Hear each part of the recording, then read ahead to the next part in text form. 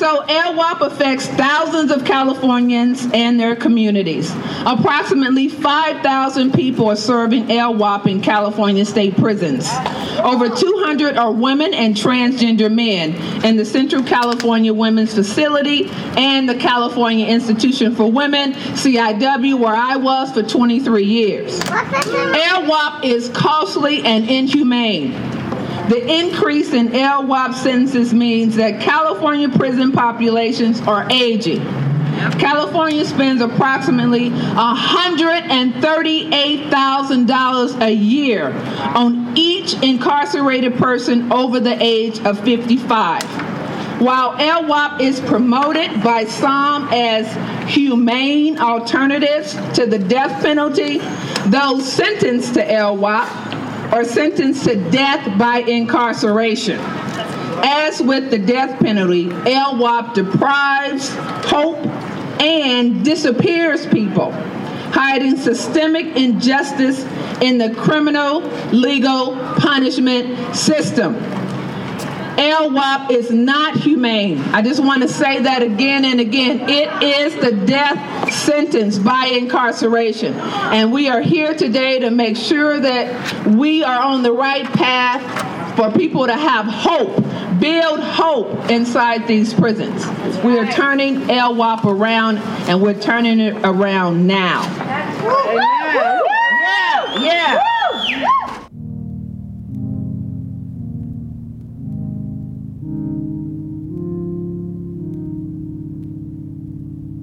Welcome, everyone, to our fifth and final episode.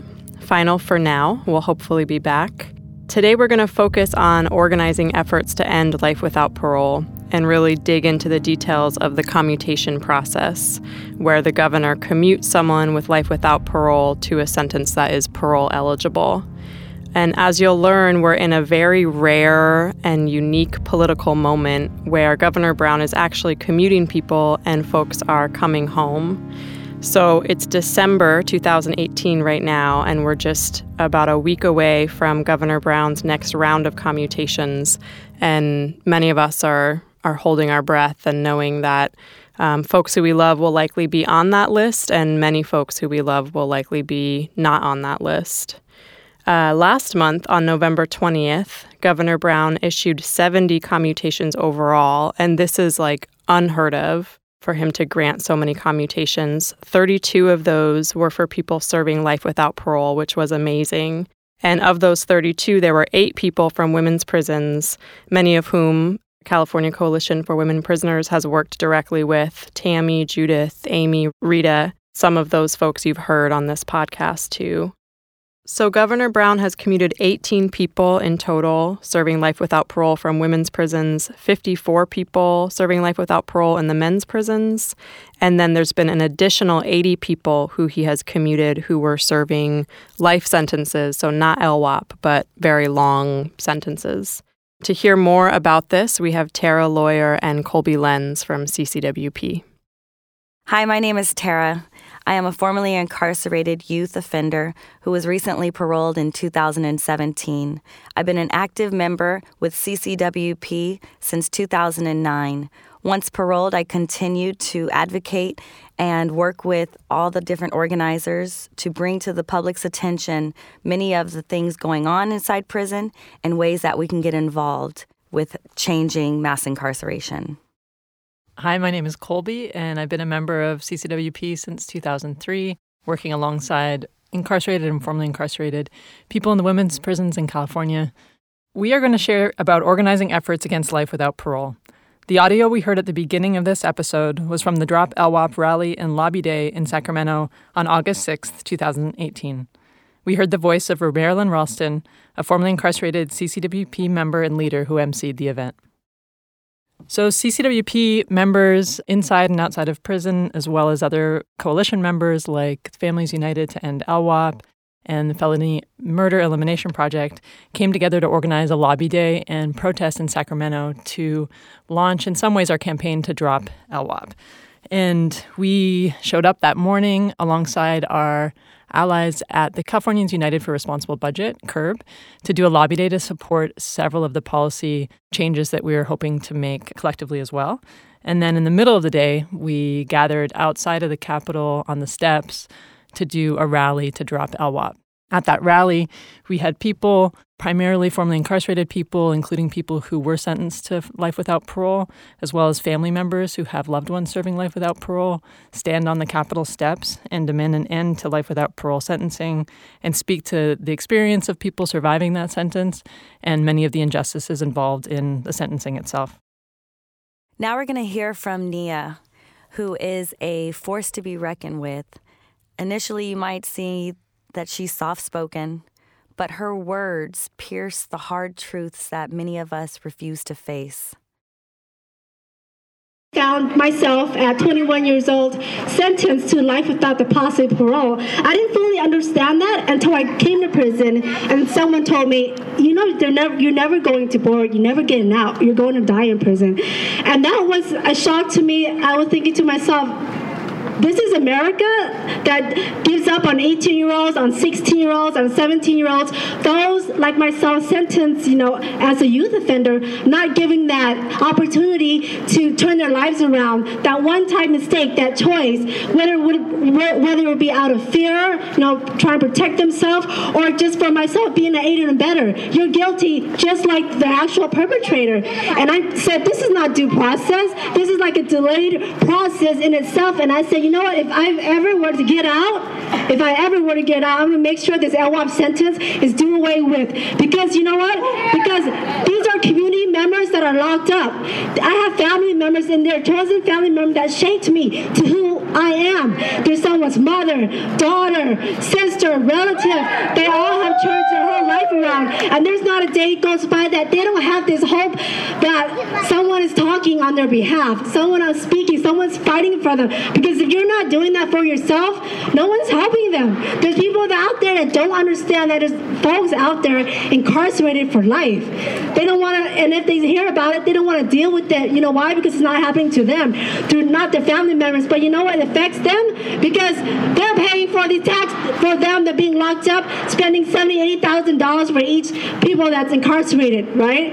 And you know what? And I'm speaking for Amy, for Stacy, for Karen, for Ann, and all of my sisters, because I was, talking to them last night, through this JPAYS, like a system that continue to want to make profit out of them. And I'm thinking to myself, they're so eager to want to find out what's going to happen, at the end of the hearing.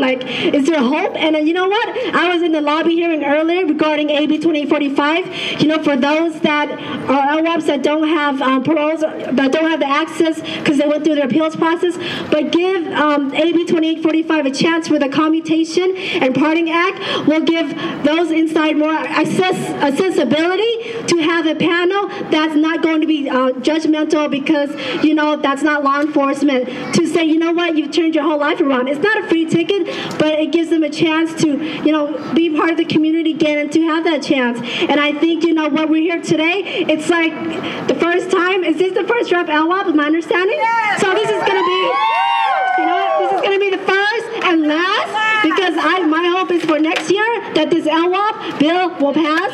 Yes, it's going to be like the last year, and I have hope that hope is what kept me alive, and hope is what's going to keep us and keep our family connected and help fight for the release. Thank you so much for having me. I think one of the most powerful things to me about hearing Nia speak and seeing her speak on the Capitol steps in the capital of California is that Nia was sentenced to life without parole. So she was meant by the state to die in prison. And she fought that sentence. She won an appeal. She won several appeals. She finally was eligible for parole. She was denied. She was finally granted parole. And then once she was released, she was detained and she was going to be deported. And the community rose up and supported her and fought back there. But to see somebody who was sentenced to die in prison on the steps of the Capitol, fighting for all the people that she left behind and others in the state that she doesn't know, is so powerful. And I think this is part of what's so powerful about the movement to end LWOP, is that as we fight and support people getting free who were sentenced to LWOP, their power, their survival, and their expertise is leading the movement to end the sentencing. I agree. One of the things that I think Nia eloquently pointed out was the fact that they are human beings.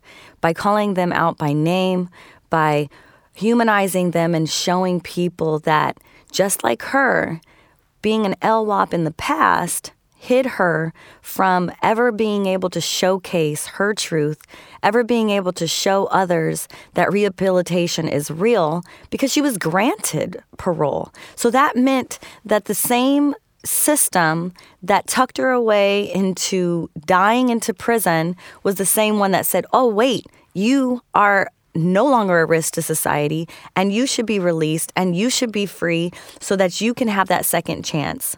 If we take that same formula and apply it to all LWOPs, we would see that every single one of them could quite possibly have a second chance if given it.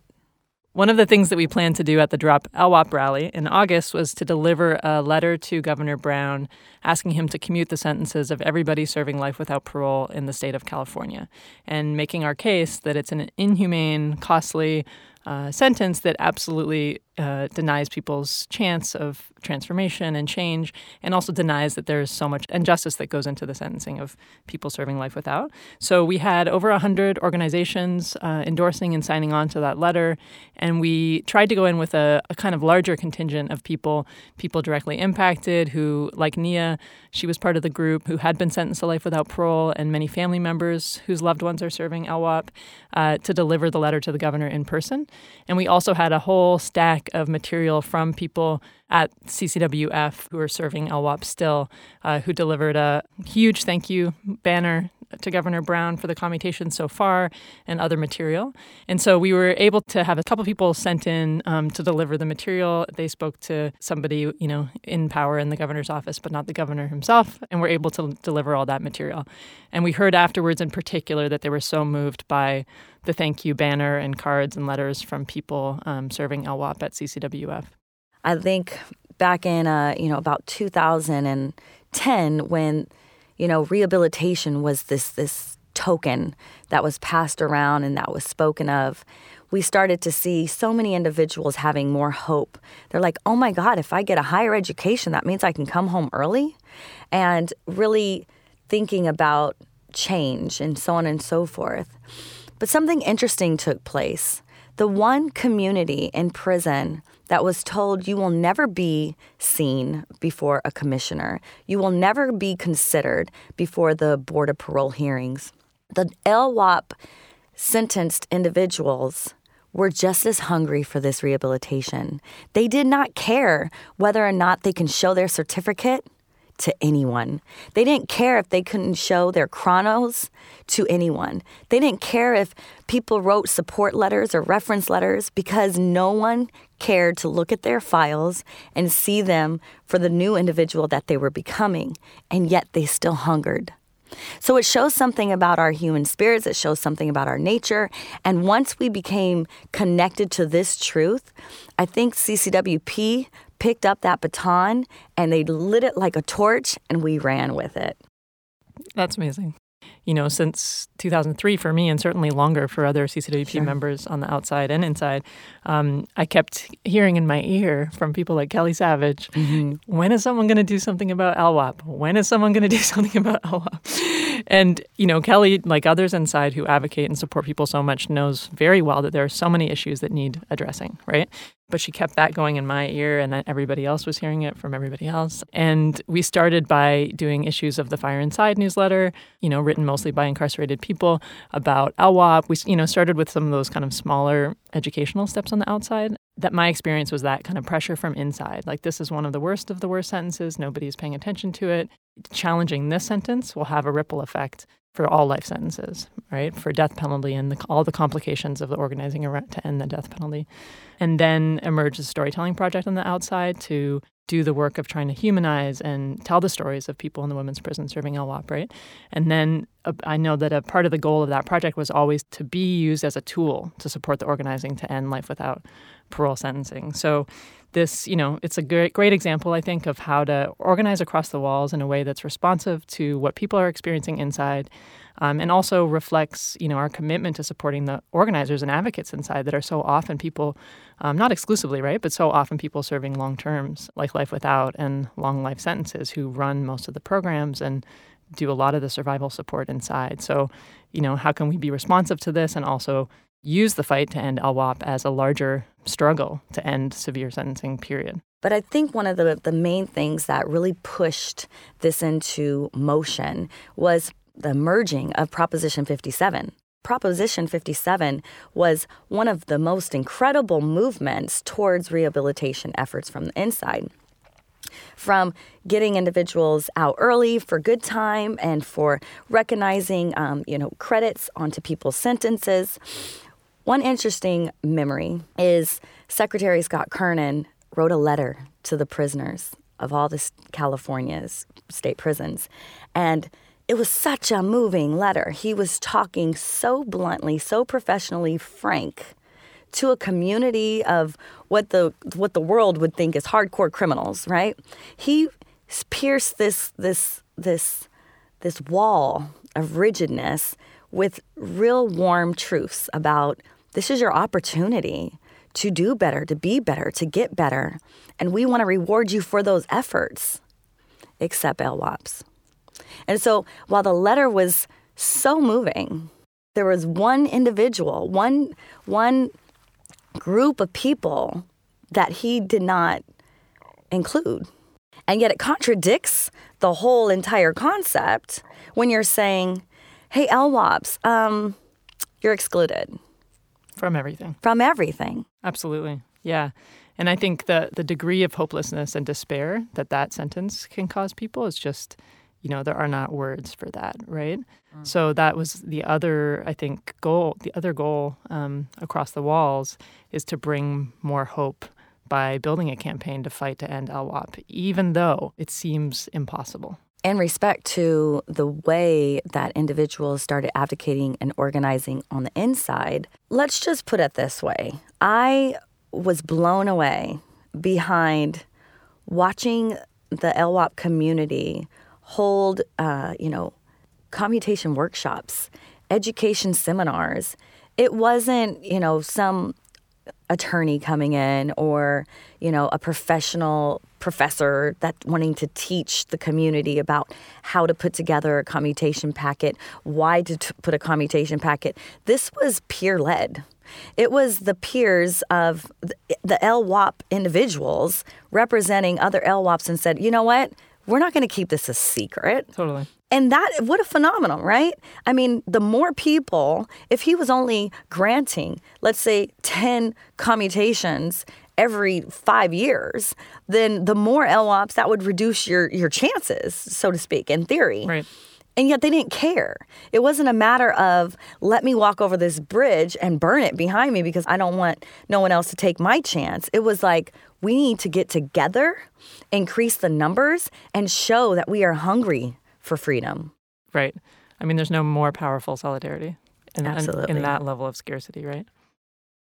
I am particularly grateful about the LWOP support groups that continue to go on inside.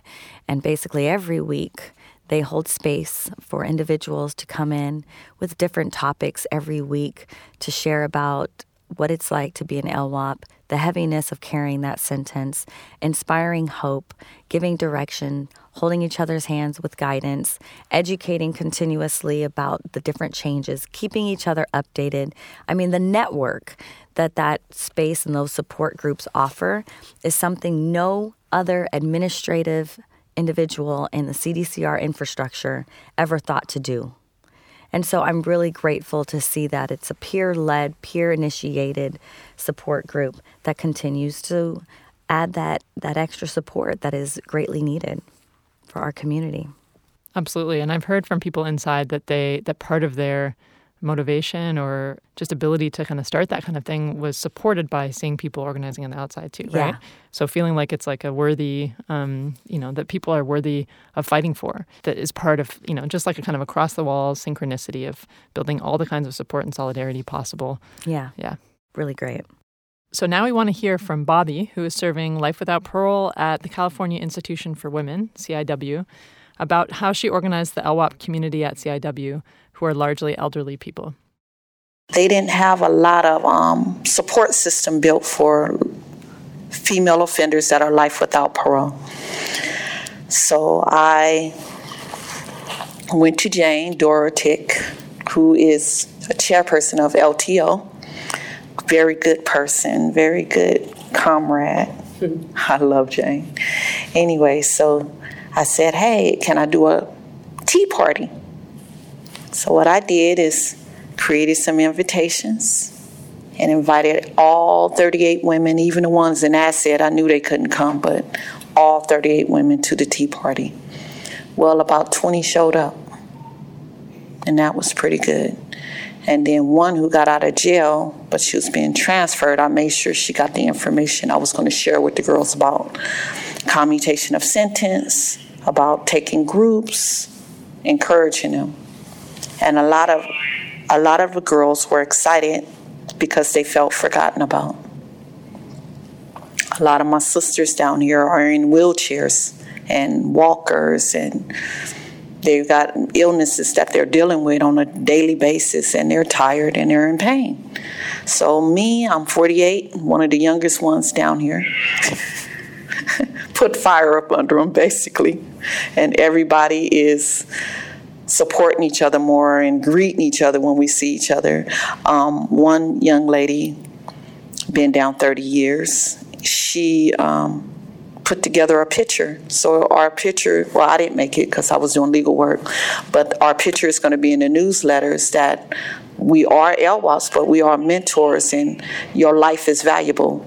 Even how long we've been down, we know our life is valuable to prevent suicide, hopefully to encourage the people to press on. Bobby's so even-keeled. Like, she's got such this temperament that is so leveled. And I remember when she worked at the law library, she never stopped working. Like, she was always in the mode to provide people with the tools that they needed to reach their goals, whether it's through the court system, whether it's in the community. And I just really appreciate how she doesn't take ownership of how key she is in many of those efforts. She's so humble and such a powerful organizer. Yeah, she also was one of the, two main leaders of the LWOP town hall at CIW. And I've heard from many people serving LWOP at CIW that they're just so grateful because she was transferred down from CCWF, that she's been there to help support the community. And I remember that day that we had the town hall there, they had, special seats selected for everybody sentenced to life without parole at CIW. And that's a smaller number, right, than who are at CCWF in terms of who's in the women's prisons. And they weren't sure how many people serving life without were going to come to this event, even though it was focused on life without. And that's, likely not happened maybe ever, especially with outside support at CIW. And they were they held all these little pre-meetings beforehand, as she's talking about, to try to motivate people to be there and that there's hope and that there's people fighting with you and for you. And I know that they were so moved by the fact that, a large part of the community did come. And then they asked everybody to stand or basically to raise their hands because so many people are so elderly and so disabled. It's a very elderly community of people serving life without parole at CIW. And since then, we've worked with many of those women who had not yet submitted commutation applications because they'd given up hope entirely, right? Well, I'm going to die in prison at this point. I'm already 79. I'm already 82. I'm already 85. And we had a lot of different conversations with people, and they had so much support from the inside, peers just urging them to give it a shot. And so, many of those people now have submitted a commutation application with CCWP support or support from the inside or both. And some of them are getting interviews, and you can actually see in their faces the change of feeling, this like hope that they, even though they were resigned to it, this renewed hope that they might not have to die in prison, that they might be able to be with their family members again, that they might be able to see the light of day outside of a cage. We are now going to hear from organizers inside serving LWOP about the importance and impact of organizing their LWOP community. For me as an LWOP, I feel that the best way to contribute is to organize the ladies in a way of educating themselves. When we first started trying to meet and learn about how many LWOPs we had at VSPW and what we could do as a unit, we learned that we had about 63 at the time, and about 2002, 2003, and it was growing unfortunately, quickly. And so we had 2 LWOPs come in one day, and that really shocked the community. And so we started to meet and kind of learn like what our needs were. Our needs are not met by any type of mental health help or support groups. They have a lot of different lifer groups, but nothing specific to LWOPs. They don't want that. They do not want us meeting in a group forum. We have made many attempts to all get together and meet, and it's frowned upon by administration because they do not want us to band together. So we have done a lot of letter writing. I made packets of any information that we have for LWOPs. I now have a binder that I recollected trying to get any information, and I pass it on to the different yards. The outcome to putting all of this together with the Life Without Parole community has been just seeing anything short of just hope where there was none before. Seeing people empowered, to see people wanting to do more for themselves, and knowing that LWOP wasn't necessarily a death sentence, and there's something that you have to keep striving for. And so I think that's the impact that it's had so far. And then just here recently, we're starting to see people go home. We're starting to see our LWOPs go home. And so, I mean, if that does something to somebody, that's just like, man, you know, now everybody's up. Now everybody wants to run around. Now everybody wants to be a part and take their roles and take their information and start sharing their resources and stuff. And that's awesome to see. I appreciate how Ray talks about everyone, you know, finding their role in the movement. It's very interesting how everyone has a totally different skill set and totally different angle and perspectives on what needs to be done. But instead of dividing and going your own way, they realize the strength in, you know, coming together and making it this big movement, this big force to be reckoned with, for sure. Absolutely. And I just, you know, Kelly knows how I feel about her, but she is just a beacon of information and hope, and her light stays on to make sure everyone has all the information that they need, and making sure that, you know, she holds space for people that are hurting, for people that are struggling.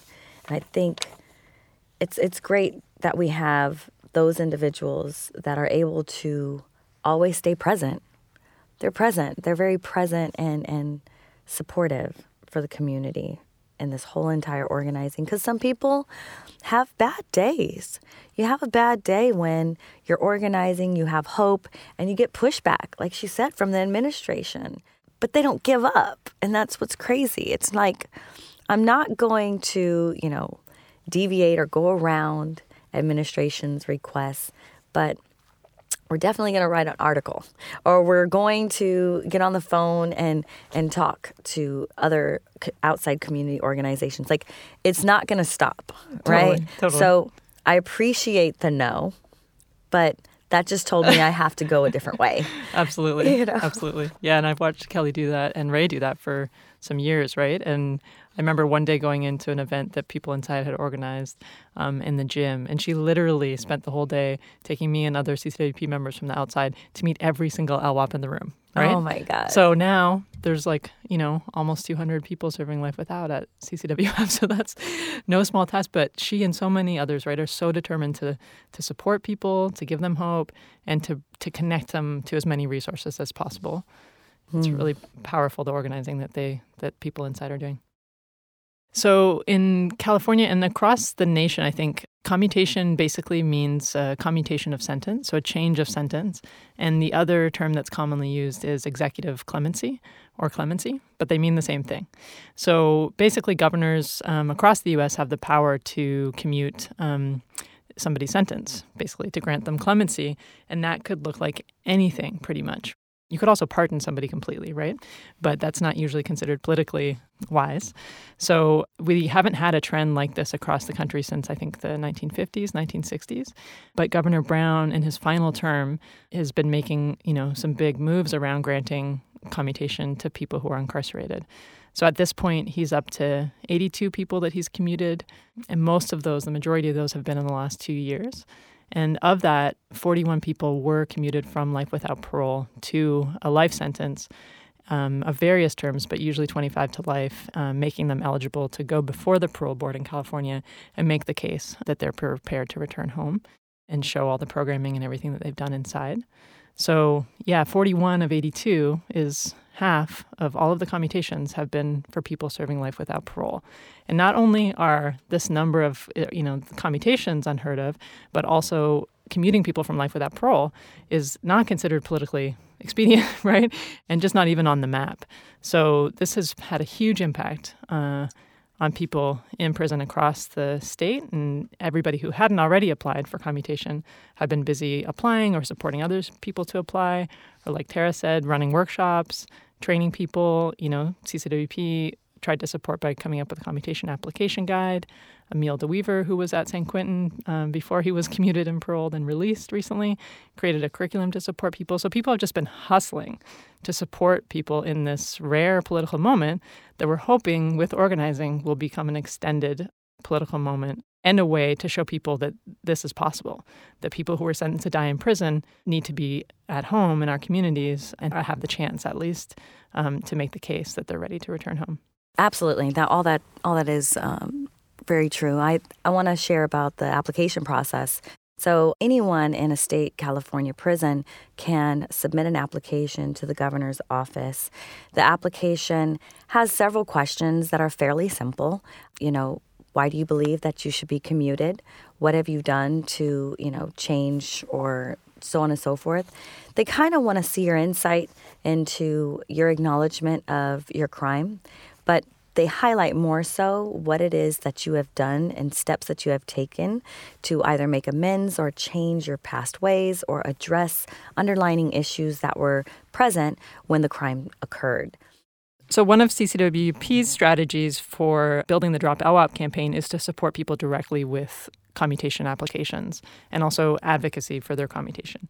So we're doing this obviously collectively across the walls and relying on people inside for all of the support that they offer to each other around applications, and also coming in through legal visiting to support people directly, as many people as we've been able to write and submit their applications if they haven't already done that. Next, we will hear a clip from Barbara Chavez, who has actually since been commuted by Brown in Easter 2018, and recently she was granted parole. So now we are all eagerly awaiting her release and the power in organizing that she'll be bringing outside of those walls. And then we'll also hear from Tracee and Michele. On July 21st, I received a ducat, the night before, to go on July 21st to go to BPH. And I didn't know what this was about, so I was really caught off guard. I got up there, and there's two gentlemen that greeted me. And so they introduced themselves to me, and they asked me if I knew who they were and why I was there. And I said no. And so they pointed to a table inside the little small room, and I recognized my commutation of sentence that I filed in 2013. So I was immediately grateful. I began crying, and I was thanking Jesus, and I was just blown away. I was completely blown away and so grateful, because never in a million years did I totally forgot that I had filed this, because it's been 3 years. So they sat me down, and they told me that they had read over my case, and that they both agreed that I had too much time, but that it's ultimately up to the governor's office, that they were just there. They were contacted by the legal affairs team in the governor's office, and they were there to interview me. And upon the interview, they were going to do an investigation, and upon that and the findings there, they were going to make a recommendation. And he was thorough with his investigation. He contacted me. He contacted my boss here at work at the prison. He contacted my family, my daughter. He talked to different people. He was really thorough. And now my recommendation and my commutation is sitting on the governor's office, on his desk as we speak, and I'm just in hopes and I'm believing that good things are to come. I think personally they should check people's files to see how our behavior is, and go by that. Instead of you having to fill out this paperwork and you don't know what you're filling out. So if you get it wrong, you get it wrong. Yeah. It's kind of hard to, did I put all that in there? Oh, it's too late. Yeah. So you have to be accurate with it. Mm-hmm. But if you don't know what to do, you're screwed. Mm-hmm. That's the only thing. Can't nobody help you but yourself. And there's no assistance for commutations. Mm-mm. Mm-mm. You have to be lucky if you can get somebody from a law school or pro bono. We became aware that last year in 2016 that the Governor Jerry Brown's office was actually moving forward and sending teams to interview about 5 or 6 LWOPs here in California. So many of us have talked about doing commutations. For me personally, I started working on one actually in 2013. I was unprepared for the emotional roller coaster that it presented. And here's why. I watched for years my fellow lifers prepare for going to board, working on relapse prevention plans, understanding their causative factors, your nexus, all that speak and talk that goes into preparing for the board. And I suddenly realized that I was literally doing what lifers do to prepare for board. It put me into their shoes of how difficult it is to not only try to transcribe onto paper your understanding of your life and the whys of what you've done and your ownership and insight into what you've done. The process really debilitated me. I hit some roadblocks where I discovered my self-esteem issues, my issues from my past were really telling me I didn't deserve this. Look at what I've done. Who are you to even ask for this? And I've struggled for 2.5 years to be in the place that I am now. And the place I am now is that I am not a person to be defined by one act. I am not the sum total. My sum total is more than just that one part. Right? Who I am today does deserve a consideration for a possible release date based on the fact that I am not the same person I am today that I was in 1991. I most appreciate how Tracee talks about there not being a lot of support.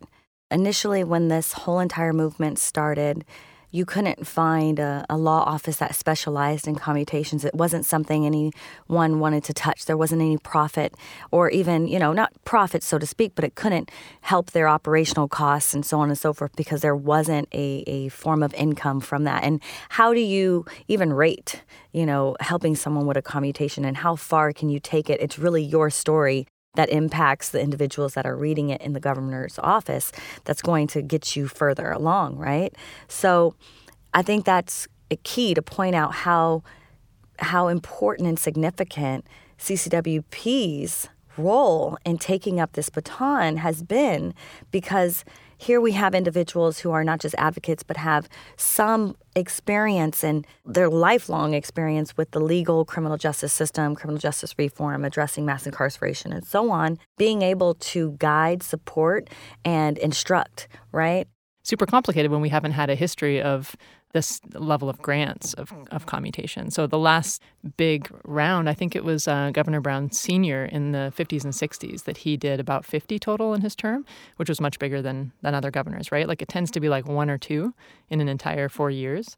So the fact that Brown has done 82 now gives us more information about what kinds of things he's looking for in people's applications, right? But at the beginning, we were just hearing from people who were connected to in the women's prisons. Some people are getting interviewed.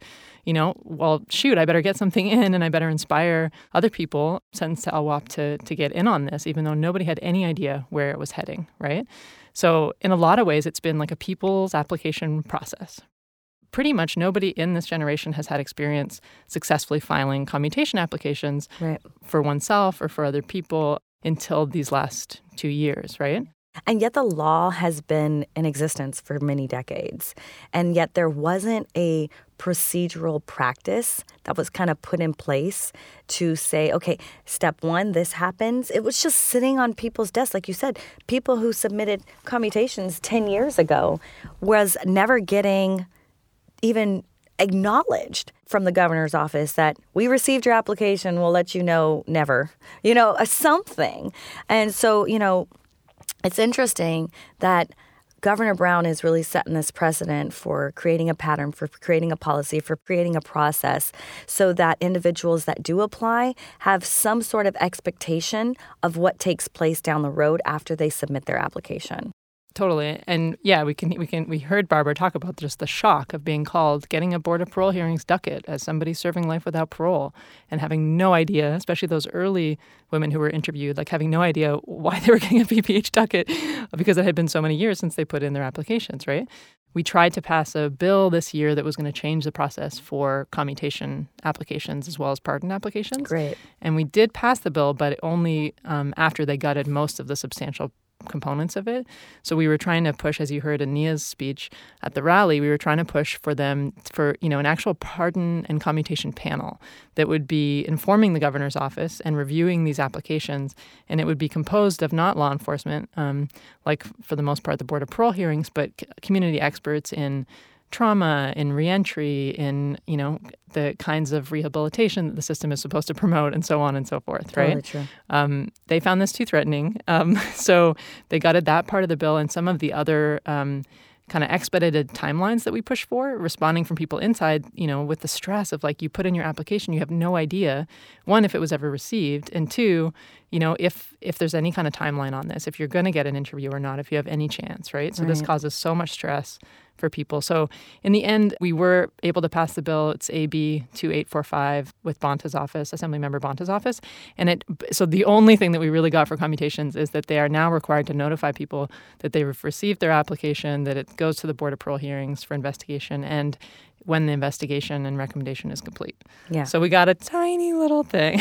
But that tiny thing is a big thing for individuals that are on the inside, having no ears or eyes or connection to the internet to kind of check up on things. And I mean, this is huge for someone that, has been stripped of their voice totally. Submitting paperwork is the only relief that they have. And to be told that somebody received something is a lot bigger than not being told anything for years.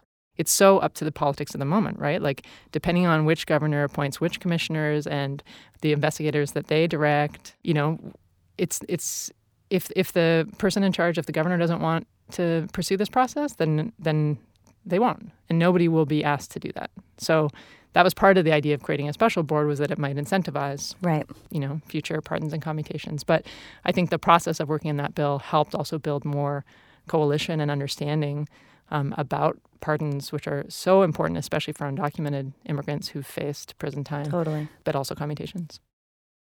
I can't emphasize enough the importance and power of organizing this Drop LWOP campaign. It is something that we need to continue to speak about until we have no LWOPs in the state of California prisons. It is the other death penalty. And to tell an individual that you will never, ever, ever come home, no matter how much you change, is a contradiction to our system. It is a contradiction to our humanity, and it doesn't align with what is right, true, and just. And I would just add that being up at the Capitol for the Drop LWOP rally and hearing people speak out on those steps and seeing and being a part of this crowd of people who care so deeply about people who've been sentenced to die in prison, who are there fighting for their family members, their friends, their loved ones, or just fighting in solidarity because they don't believe in sending people to die in prison, that the idea of being on the Capitol steps just screaming out loud that it's time to drop LWOP in a place where there's been so much hostility and so much unwillingness to think through the most extreme sentencing. So the power of just being on those Capitol steps in the seat of power and just saying, no, we're not even going to water down our demand. We want to end life without parole sentencing It was amazing. Thank you to our incarcerated members who shared their stories: Barbara, Bobby, Ray, Kelly, and Tracee.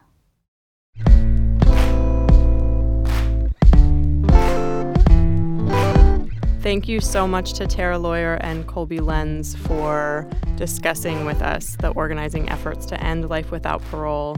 And thank you all so much for listening to this episode and the previous 4 episodes. We will hopefully be back with some bonus episodes and shorter storytelling clips from Inside members. And we want you all to stay in touch with us and stay informed about our fight against the other death penalty. So find us at womenprisoners.org, Drop LWOP.com, alivingchance.com on Facebook, and on Instagram, CA_coalition. Thank you so much for listening, and we hope that hearing the stories directly from our members serving life without parole inside will move you all to join our fight in ending the other death penalty.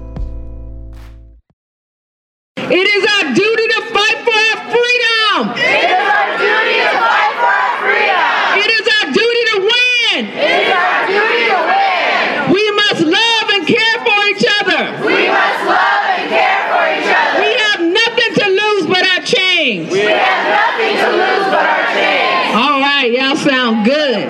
Y'all sound good. Thank you so much for joining me in that.